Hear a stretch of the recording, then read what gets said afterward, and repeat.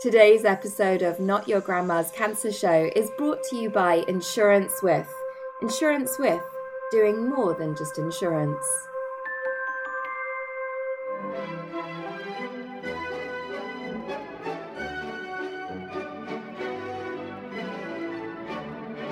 Wait a second.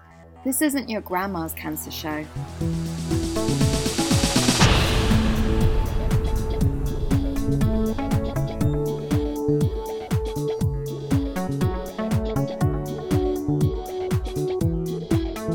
Not Your Grandma's Cancer Show. Hi, and welcome to Not Your Grandma's Cancer Show. I'm Tatum, and today's show is about travel. Oh, that sound makes me want to be on a beach with a pina colada so badly. But before we can get to the cocktails and white sandy beaches, we need travel insurance. And after being diagnosed, that can be a whole different ballgame and sometimes just a little bit more tricky. So on today's show, we have Fiona McRae, who worked in insurance before being diagnosed herself with cancer in her 30s. And after that, she put those experiences together to change the way people with cancer can get coverage. So she's going to be answering some questions as well. And we have Kate McDonnell, who's joining us by phone, and she's going to be sharing some of her stories about her traveling right after her treatment. But right now, we have Fiona in the studio. Welcome, Fiona. Hi, nice to be here. Yeah, it's really nice to have you. So you were working in insurance. Was it travel insurance? No, it was just general motor household insurance. Yeah. A little bit of travel, but it was mainly household insurance actually that I was working in. And then how old were you when you were diagnosed? I was 36 when I was diagnosed. I just had a baby. He was 5 months old when I was diagnosed, so it was all quite shocking. I was on maternity leave from work. And do you think being pregnant maybe delayed the diagnosis? It definitely delayed the diagnosis. I noticed something wrong about 20 weeks pregnant. And I was just kept being poo-pooed by the doctor saying, no, it's all fine, it's just normal pregnancy, your breasts will change, and that's what it was. And then after I had Cameron, my baby, I kept going back to the doctor saying, this still isn't right. It's, oh no, it's because you're breastfeeding. And then eventually I changed doctors because we moved to a different area, and the doctor said to me, oh, it doesn't look right. I'll just send you to somebody that knows more about this than me. And I went to the One Stop Breast Clinic at Bart's and was diagnosed that day. That day. So it was all quite shocking. I tipped up with my baby thinking there was nothing wrong because I'd been told there was nothing wrong for so long. So I just thought I'd be calling in there quickly, having a quick check, and had the baby in the pram, and just the two of us sitting there. It was really shocking experience, yeah. And so what test did they do that day that they were able to? They did a mammogram and a scan, and then they saw something on the scan, so they did a fine needle aspiration. I think that's what it's called. And then I had to wait, and it came back that it was cancer that day, and I just was taken into this room, and just everything went black, really, after they told me that. And I just kept looking at my baby in the pram thinking, oh my God, I'm never going to see him grow up. But he's 10 now, so. And gorgeous. He's actually sitting outside and playing with with his games. Yeah. And so, to have a little baby that needs you right when you're about to go into treatment, how did you manage that? It was, sometimes when I look back on it, I just think, gosh, that happened to somebody else. How on earth did we get through that? You know, there was myself, my husband, none of our family lived locally. So we were just trying desperately to cope on our own. He worked full time. We still had a mortgage to pay. He couldn't sit at home and look after the baby. So we just sort of muddled through. Thankfully, he had an older aunt that lived relatively close by, and she was a godsend. She could take Cameron for the day when I wasn't feeling well and things like that. And our families travelled up and down. But it was really difficult because everybody's got lives, jobs, Right. to come to London to help us. It was a real struggle. And get sometimes through. when people are making an effort from such a long way, you then feel like you have to rise to the occasion to kind of host, right, when you're, feeling like you don't want to get out of bed. Yeah, it was just awful. And we also had a really tiny flat. So it's just... So everybody's here to help, but on top of each other. Yeah. And it was just, mattresses everywhere. And yeah, when I look back now, it's like, oh my goodness, how on earth did we get through that? But we did. We got there in the end. And what was your treatment? Because I was so late being diagnosed, and by the time they got to the tumour, it was 5 centimetres. So they wanted to do the chemotherapy first. So I had chemotherapy first, then radiotherapy, then a break, and then surgery after that. So it was like a year's worth of treatment. Sometimes I think having the chemotherapy first sort of helped. Although you were feeling ill, I wasn't watching wounds with a very young baby. And sometimes I think, gosh, I'm glad I had it that way around. It's trying to get round surgery and then going straight into chemotherapy. Yeah. I don't know whether that might have just been a step too far for me at that stage. So I would imagine you didn't have the option then of breastfeeding then if you went... No, after that, as soon as I was diagnosed, I was told I had to stop. I couldn't breastfeed from the breast that had the tumour in anyway, because that was how we discovered it, because it was just awful to try and get any milk out. So he was really only feeding on one side at the time, and it was just because I kept persisting with it that they find, as I say, and eventually it was just moving GPs to see a new face that actually thought, maybe we should do something about this.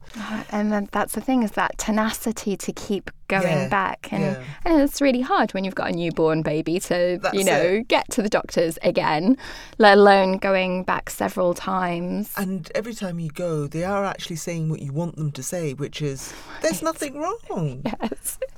And so you are quite happy with that.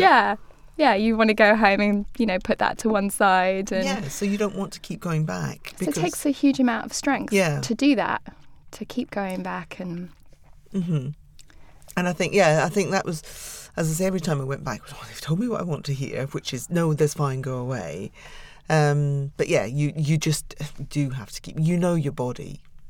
I know we keep saying that, these days, that you do know your body. And in my heart of hearts, I knew it wasn't right. Yeah. I knew it wasn't right, but... And so when you were going through treatment, did you want to go on holiday? Well, I did. When we were... because I had the chemotherapy first and then the radiotherapy, then I had to have the break to sort of... time changes. No, I had the chemotherapy first, then surgery, then radiotherapy at the end. That was it. I'd forgotten. I'd had the mastectomy and then the radiotherapy. So I'd had my chemotherapy, and I remember my oncologist saying, well, what you should try and do is have a break as a family and see if you can get away. And I thought, well, perfect. Let me try and get away. Now, I knew it was going to be difficult because I did know, about travel insurance, and I knew that I would struggle to try and find somebody to cover me. But I just didn't think it was going to be so difficult. And the big stumbling block for me was because I hadn't actually had the operation yet. Right. So the question I was being asked is, has the tumour been surgically removed? And my answer was no, because I was still waiting for it to get done. And at that time, that was a big no-no. It was like an immediate, well, actually, we can't cover you then. And I just thought, well, that doesn't make sense. And I spoke to my oncologist to try and understand, was this a big risk that, was I putting myself at risk by not having the surgery, waiting? And she said, well, no, that's your treatment plan. And at the time, 10 years ago, that wasn't, it wasn't routinely done like that. But whereas now an awful lot of people have chemotherapy first. Right. And then have the surgery and the radio after that. So actually your experience of trying to look for travel insurance made you question Yes. your treatment plan. Well, yes. Because it made me worried. I thought, well, actually, why? You know, I thought that the underwriters would have assessed the risks.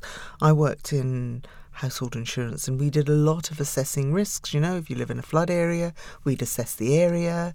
You know, if you live in a high theft area, again, it's all about assessing the area, assessing the circumstances to get to the right rate to quote somebody. Mm-hmm. So I was taking that approach, and nobody seemed to be fully assessing the risk. They seemed to be looking at cancer and going, scary death, no.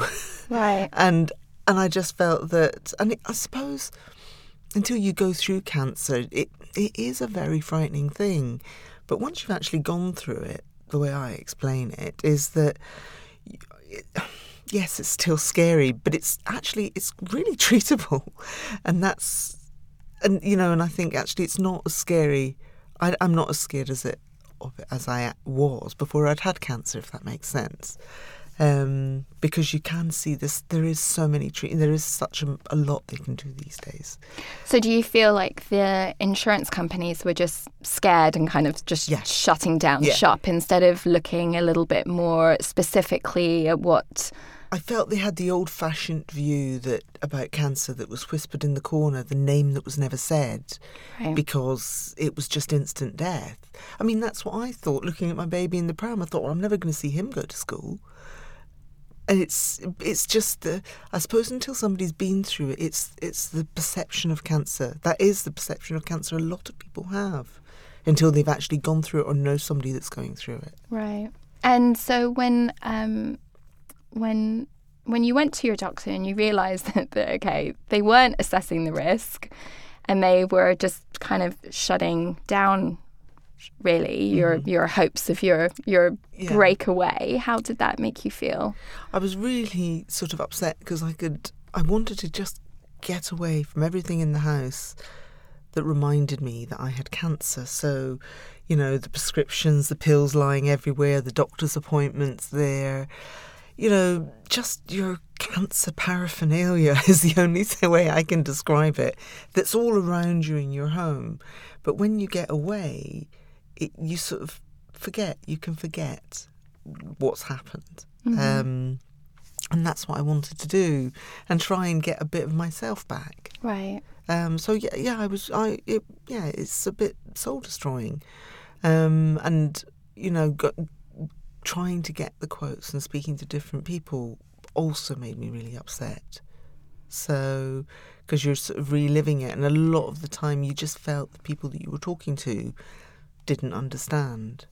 And why should they? It's, you know, they work maybe in a call centre and it's not that they speak to hundreds of people a day, and why should you be any different? And I think, but that is, I think that the effect that has on you. Yeah, and it's also probably something that takes you a little bit by surprise, because although you've, you know, may have gotten insurance, you know, tons of time before, you're used to kind of, okay, you go through the questions, no. Yeah. And suddenly, you know, you're in this whole new world, this, you know, and something that used to just be really, really simple is now tripping. It's really difficult. You've got no choice. It's, you know, you're maybe saying, well, one person can help you and this is it. There's no, well, actually, that's not quite what I was looking for. I maybe wanted a bit more baggage cover or a bit more cancellation. No, this is it. Whereas, you know, in my previous life, before cancer, it was, you know, you wanted travel insurance, you had a choice of about 20, 30 different providers. You could pick and choose what you wanted, look for the best price, and then all of a sudden you're down to one.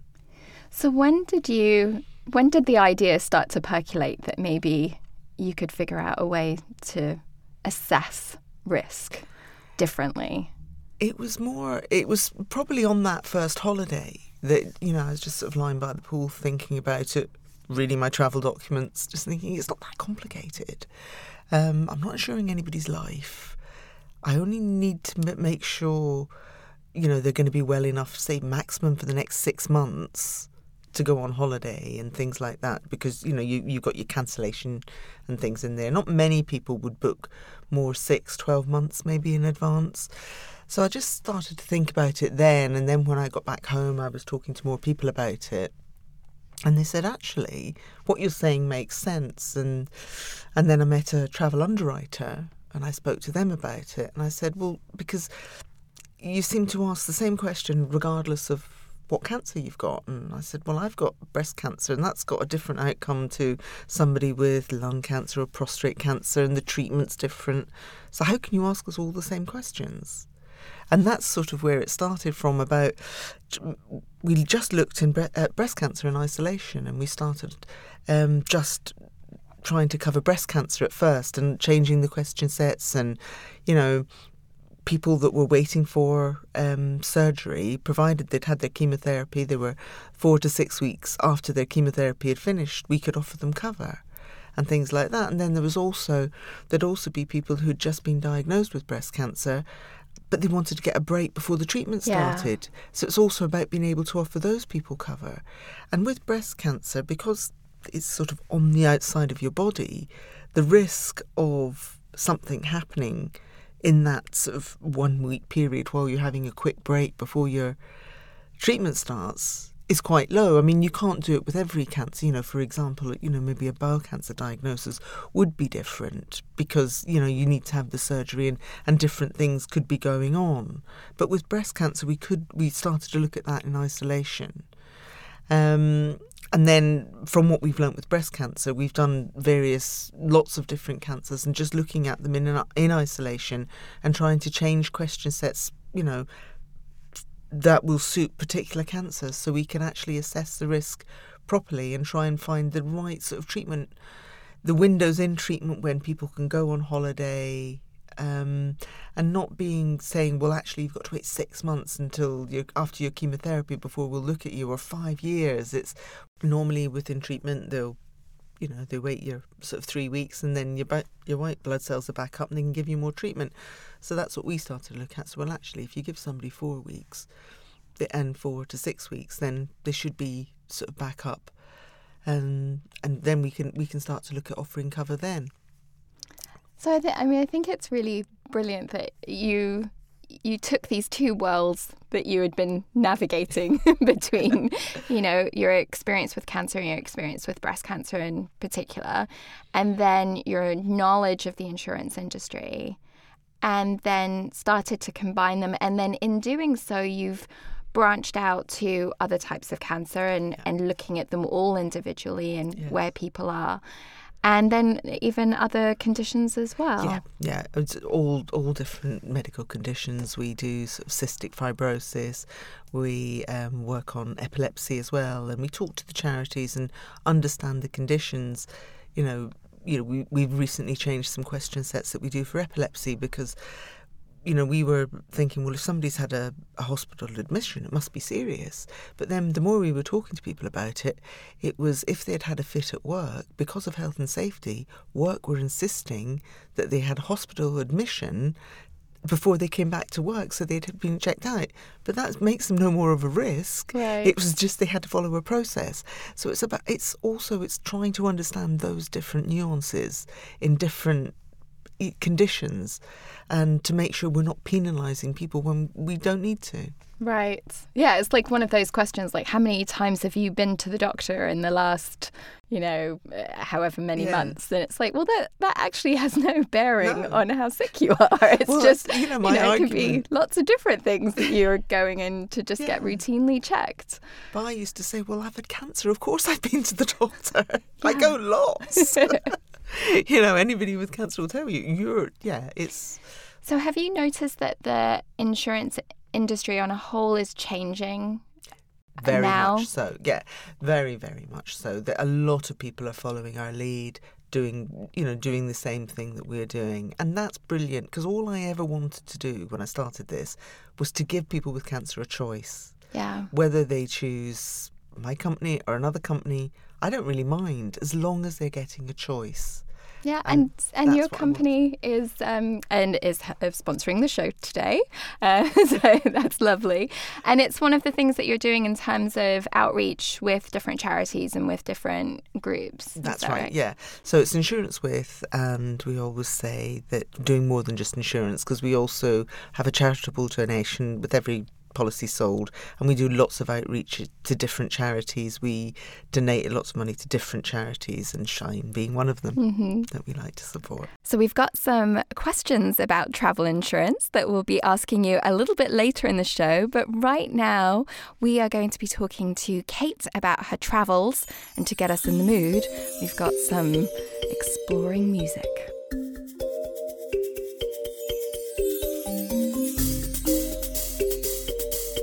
Hi, Kate. Hi, how are you? I'm good. How are you doing?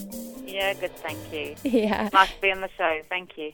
Oh, well, we're really happy to have you. So, so you went away right after your treatment ended, is that right?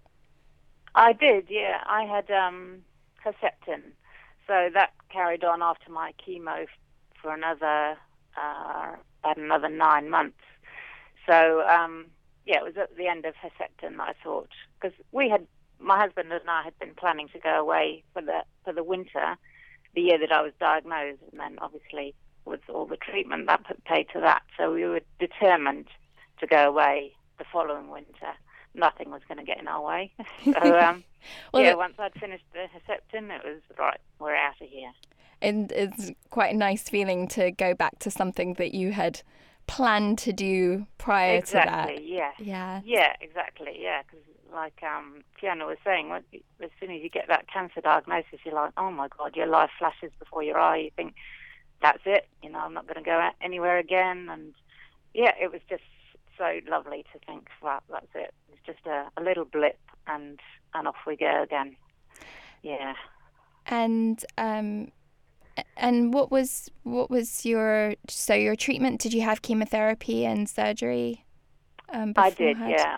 I had surgery to start with, and then chemotherapy, 6 rounds of chemotherapy, and radiotherapy, and then the Herceptin. Yeah, so all in all, it went on for about 18 months, I guess. And where did you decide to go after that? Well, I think our original plan before I got cancer was to go to Asia. We wanted to explore more of Asia. We'd been through there before, but hadn't really had a good look around. So that was our aim, to go there. So that's what we did. We'd lived in Australia before, so we wanted to go back and visit some friends in Australia. So we went to Australia for a month for Christmas. And then after that, we headed to Bangkok, bought some bicycles, and then travelled around from Thailand into Cambodia, up into Laos, and back into Thailand again, all on the bicycles, which was fantastic. Oh my God! Amazing trip. Yeah, yeah. Talk about setting cool. yourself a feat. Oh, really? I know. But I just thought, right, this is it. I'm getting my body back, I just thought it wasn't just about going away, I don't think. It was about knowing that I was fit enough to cycle every day, basically, up mountains. And yeah, it was it was quite a thing for me, I think. And a poignant thing. Yeah, and how were your energy levels, and how did it feel when you were there doing it? Yeah, it was actually fine. I've been cycling sort of not through my treatment, but when I finished chemotherapy, I just got back on my bicycle again, and I just did very slow, gentle rides, and even to my radiotherapy, I was cycling to radiotherapy just slowly. I just wanted to maintain a vague kind of fitness. So, and once I got my energy levels back, I was cycling, a lot at home, cycling to and from work. So my fitness had got back pretty well, I have to say. So I didn't actually notice any difference. I mean, it's hard to remember what you were like before, but I felt like my energy levels were back to normal again. And Yeah. was the experience traveling what you expected it would be? Ooh, I don't know, really. It was, I mean, the time in Australia was great. That was lovely to see old friends and spend time with them. And then when we got to Asia, and I guess that was all sort of quite, it wasn't, nothing was new. It's like going back home sort of thing. So I felt quite comfortable. But, and then going to Asia, going to different places every day, moving on all the time, not knowing a soul apart from my husband. So and we were meeting lots of people along the way, and, having, staying, having good chats with people. We might spend a couple of days with the same people and then move on again. But I didn't want to talk about the cancer because it just didn't seem relevant at all. But I felt like I was sort of in a weird kind of world. I didn't feel like I could join. I wasn't quite ready to join the world again. I don't think. I was holding something back, and it was weird. I didn't realize that until I sort of got out there. I think once you get away from everything that's familiar, I don't know, you feel a bit at sea sort of thing. I think being away for so long as well, the 3-month trip, and straight after treatment, I hadn't had time to sort of take in what I'd been through, I suppose. So it was. I came good in the end. It took a few weeks, and I wrote a blog post, and I think that really helped because I'd blogged all through my treatment, and that really, really helped me. So I thought, right, I'm going to do that. That's always sorted me out before, so I did that. Yeah, and I felt much better. I just thought, okay, all right, I'm okay. I can move on again. I think it's really interesting what you're saying about those feelings, because often people have them when they're at home. Whether they be going back to work, or maybe they're going to hang out with a group of friends that they haven't hung out with for a while, or whether it's their first time back in sort of like a nightclub, or, it's something that they would have done before, but maybe through treatment they haven't. But because you were so far away and it was almost that you didn't have the other distractions, you sort of experienced that in a very... that limbo almost, where you are transitioning from one world to another. It can definitely knock your confidence, I think. Cancer really knocks your confidence. It does. Yeah. Bizarrely, it does. Yeah. It's the last thing you expect it to do, but it does. Yeah. So you don't feel like, well, you kind of don't know who you're supposed to be anymore. You think, oh, I've just been through this major thing, and I don't know, what am I supposed to do now? I don't know. Yeah, you try to get your old life back, and it doesn't quite work. And you're trying to move on with your new life, and you're not quite sure where that's going to go. Exactly. Yeah, it's something that's it's something that's never really spoken about, that people just expect us to pick up and get on. Right. You're alive. That's right.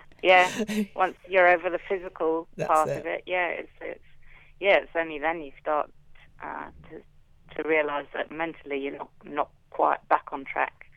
Yeah, you've been just so busy focusing on getting through it, I think, and you get to the other end, and you realise you have taken a bit of a beating. Yeah, it's a funny time. It's probably good, to kind of know about that maybe before taking that, if someone else was thinking about taking a trip like that, to know that, it obviously it can be amazing, because that sounds fantastic. Bar the cycling, I'm not sure I could get on board with that cycling. No, that doesn't not up everybody's thing. I could quite happily have someone else cycle and me be in some kind of trolley contraption behind, with some grapes and really nice cocktail. So that would be my vision. But what I was. But if somebody was to take a trip like that, to know that even though you're really far away and you're doing this amazing thing, that, those feelings can still find you. Yeah, And exactly. And even if you feel physically well again, you have to take care of your mind still, I suppose, and just be aware that, you're never going to be quite, straight after treatment, you're not going to be the same person that you were, and you have to be aware of that, and I guess, and make other people aware of it, people who you're with. So you just, you just need a little bit of support, I suppose. And so the blogging was a good support for you, and that made you feel good. Was there anything else that you found useful? No, I can't really. I mean, I had lots of thinking time, I suppose, on the bicycle, which in some ways was great. It's sort of just helped me to put everything back into perspective. Cycling along just in your own little world, and realising that there's a whole world out there, and life goes on. And just because you've had cancer, it doesn't mean that it's going to stop for you. But no, I don't think there was anything else that really helped me. But being away was a great thing. It was quite hard coming back, and again, sort of trying to work out what you were going to do next. But it was well worth it. I'd do it again for sure.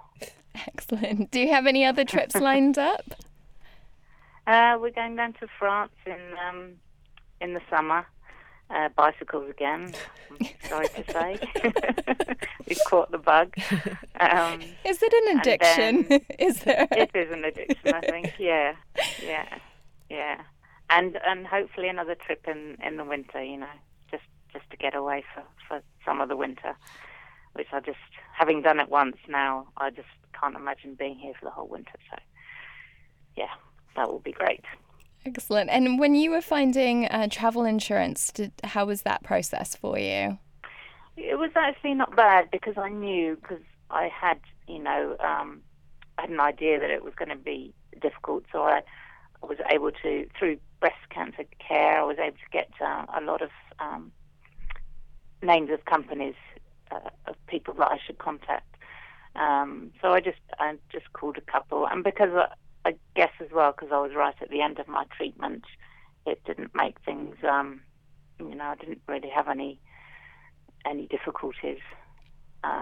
It was probably more expensive than it would have been before, but I didn't really care, I just thought, as long as nobody says, no, you can't go away, right, I'm prepared to pay, within reason, but, the price wasn't a major factor. I just didn't want anyone to say, no, you can't go. That would have, because that's hard to hear. Yes, because your treatment the last treatment you had was Herceptin. That's not it's not the same sort of as doing the chemotherapy. Exactly. Although it's a form of chemotherapy, you don't need that time span to get over that. That's right. So it's far easier to cover somebody. In fact, I know us and other companies do cover people while they're on Herceptin, because it doesn't have that. Yeah. It doesn't have the effect on the immune system that that standard chemotherapy has. So you should be able to get cover while you're on Herceptin. That's really good to hear. And actually, it's really good that you almost were directed in a way to kind of circumvent maybe going to companies that might have said no. Like you had a pathway to find the right people to contact, and I think that's right. Makes a big difference. Just knowing that you're contacting a company who's used to dealing with people who've had cancer before, you don't get that, oh shit, what am I going to say? And they that they're very used to listening to people who've been through what you've been through. So, and that makes a big difference, I think, instead of just sort of cold calling, an array of companies. Yeah. It's always best to try and find somebody that's going to have at least some empathy with you and what you've been through, and they're used to talking to people with cancer. Yeah, it makes a big difference. You have to relive it when you're over the phone, and I'm sure there's probably some questions that you're like, what? Like, that's actually now escaped my mind because I haven't been focusing on it. Like, you have to sort of go back to go back to get away. Well, thank you so much, Kate, for sharing that with us. And by all means, please send us a picture of you on a bike. Okay, I will. I think I've got a few. I imagine you do. Okay. Well, thank you so much. You too. All right. Bye.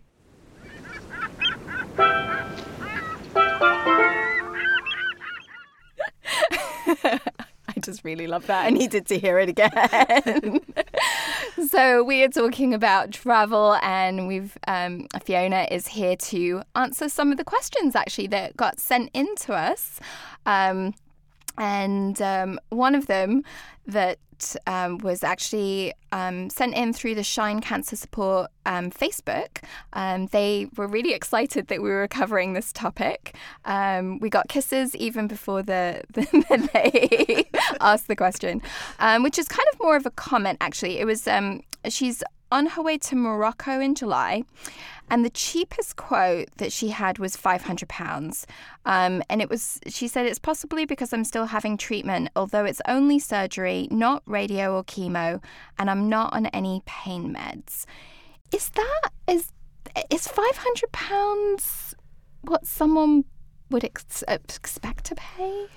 It does depend on their diagnosis and where they are in their treatment. And depending on the type of cancer that they've got, that sounds quite a lot for Morocco. But as I say, just depending on where they are and their diagnosis and where they are through their treatment.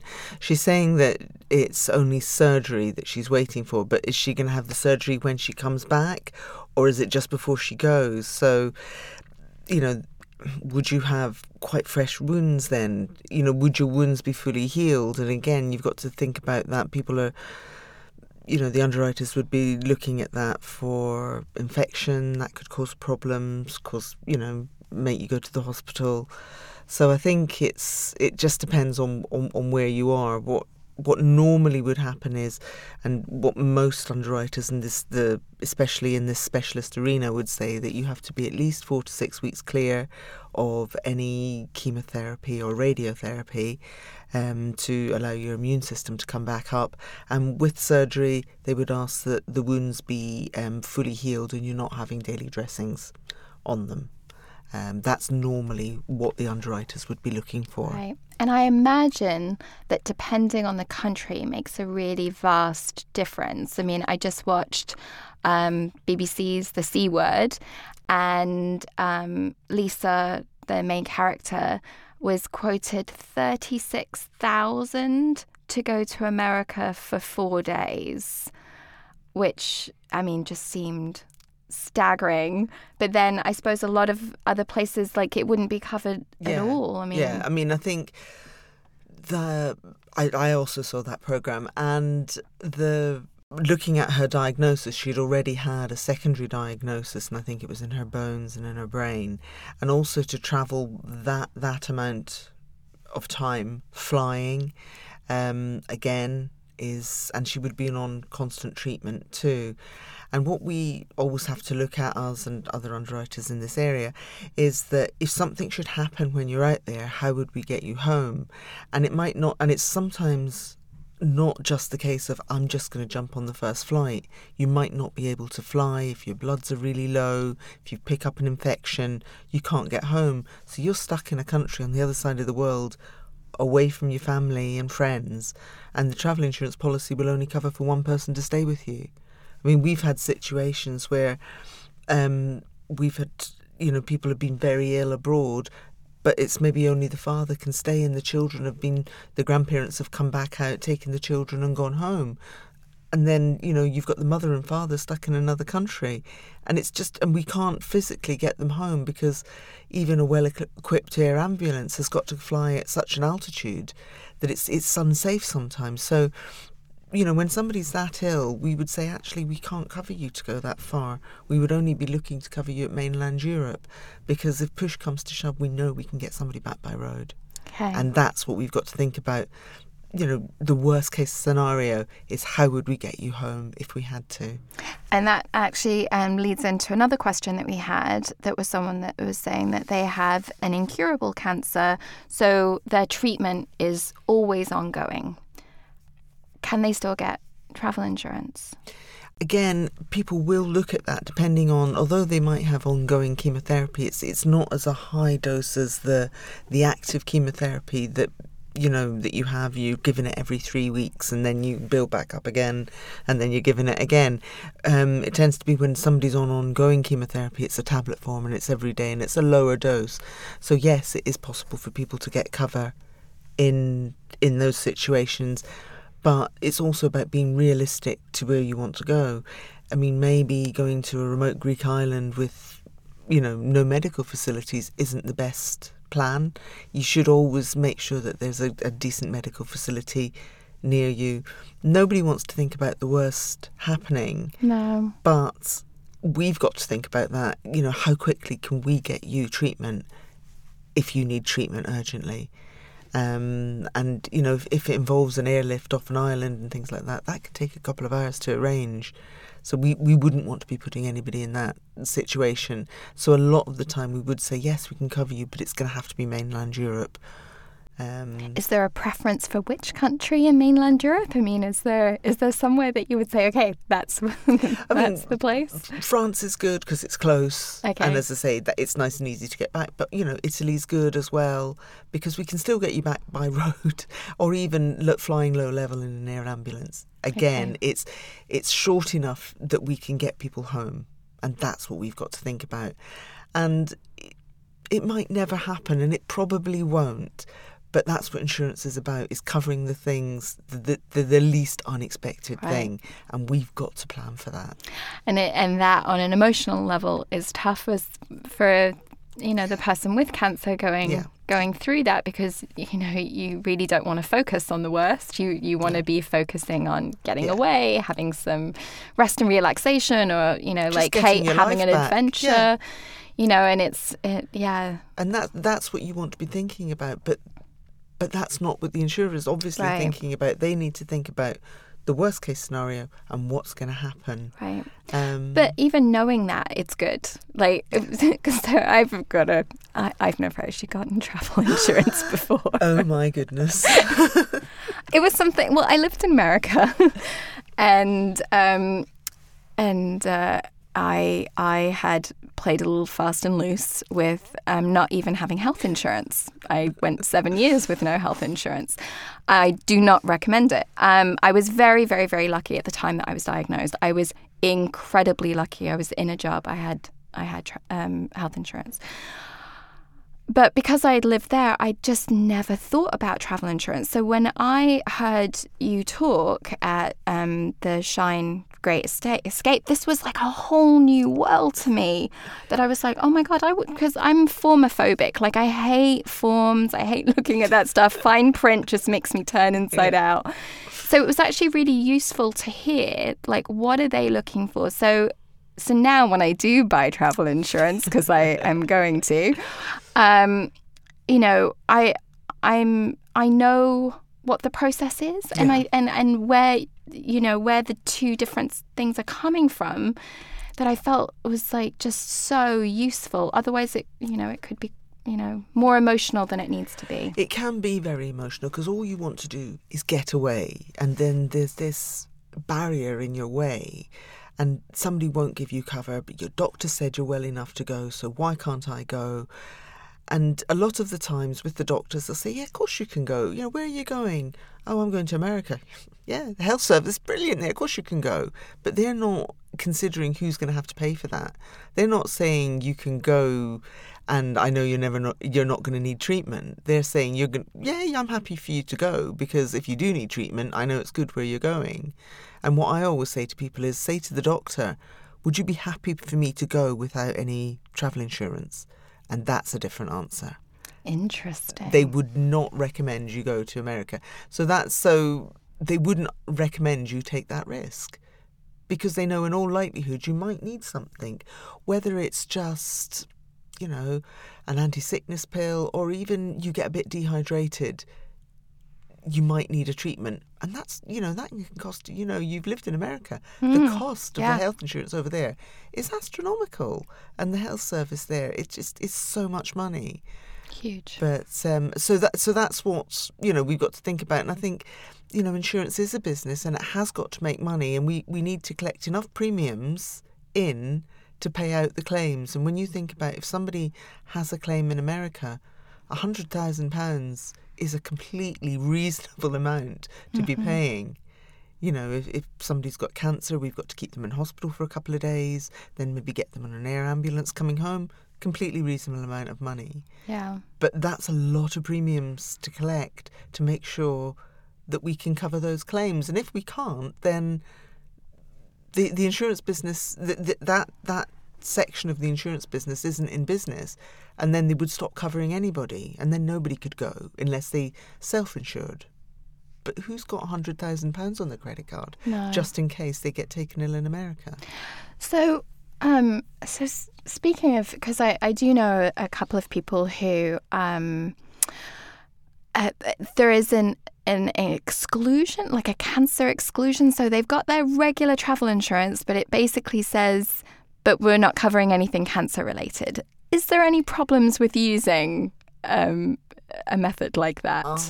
I wouldn't recommend it, because it's, once you've had cancer, all roads tend to lead back to the cancer or the treatment of the cancer. So, for instance, my own personal experience, I take Arimidex, which is well known to thin the bones. Now, if I took out a travel insurance that excluded anything to do with cancer, so you're not just excluding the cancer, you're excluding anything to do with cancer or the treatment of cancer. So my treatment is Arimidex. Now, if I fell over and broke a bone, they might say, well, actually, if you weren't taking Arimidex, you wouldn't have broken that bone. Oh. So we're not going to cover you.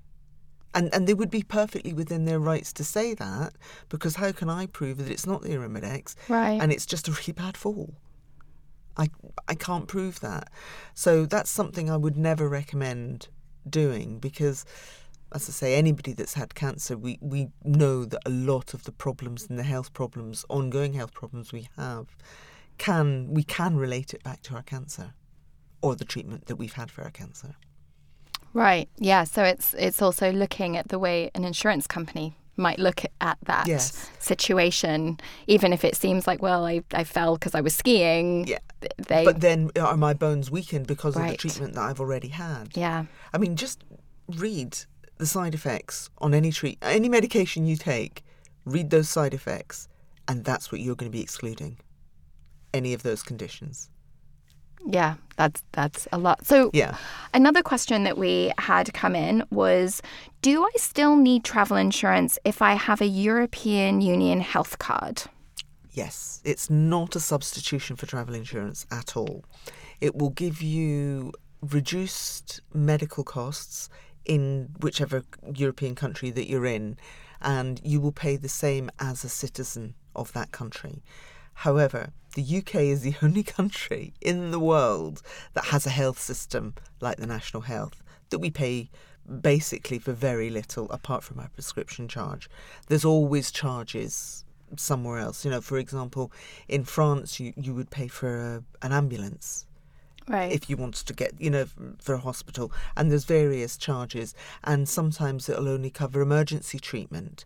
But if you've then got to stay in a hospital, you might be charged the fee to stay in a hospital. So a lot of European countries will only cover emergency treatment. So they'll patch you up and make sure you don't die. But if you can't be sort of discharged from hospital straight away, you still need some treatment, then that might be chargeable as well.